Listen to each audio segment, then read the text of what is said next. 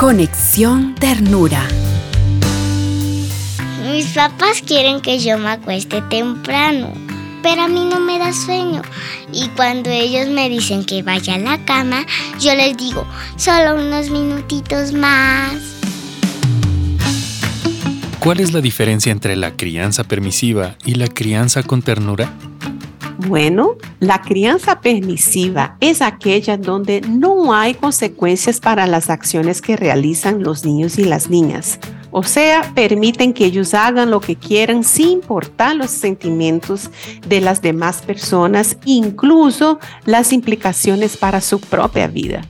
Sin embargo, la crianza con ternura acompaña a la niña y el niño a reconocer que sus sentimientos, palabras y acciones pueden afectar a los demás. Por lo tanto, les ayuda a reconocer cuando sus actitudes o comportamientos hieren a los demás, a buscar reparar ese daño causado y procurar la reconciliación que es fundamental para la buena convivencia. Soy la doctora Ana Greles, asesora de crianza con ternura de World Vision para América Latina y el Caribe.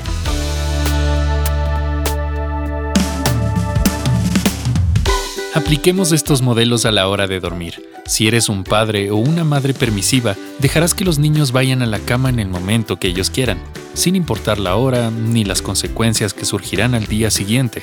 Pero cuando crías con ternura, tomas el tiempo para negociar con tus hijos, les muestras las consecuencias de los retrasos y del mal humor que afecta a todos y dejas que ellos tomen la decisión y asuman la responsabilidad.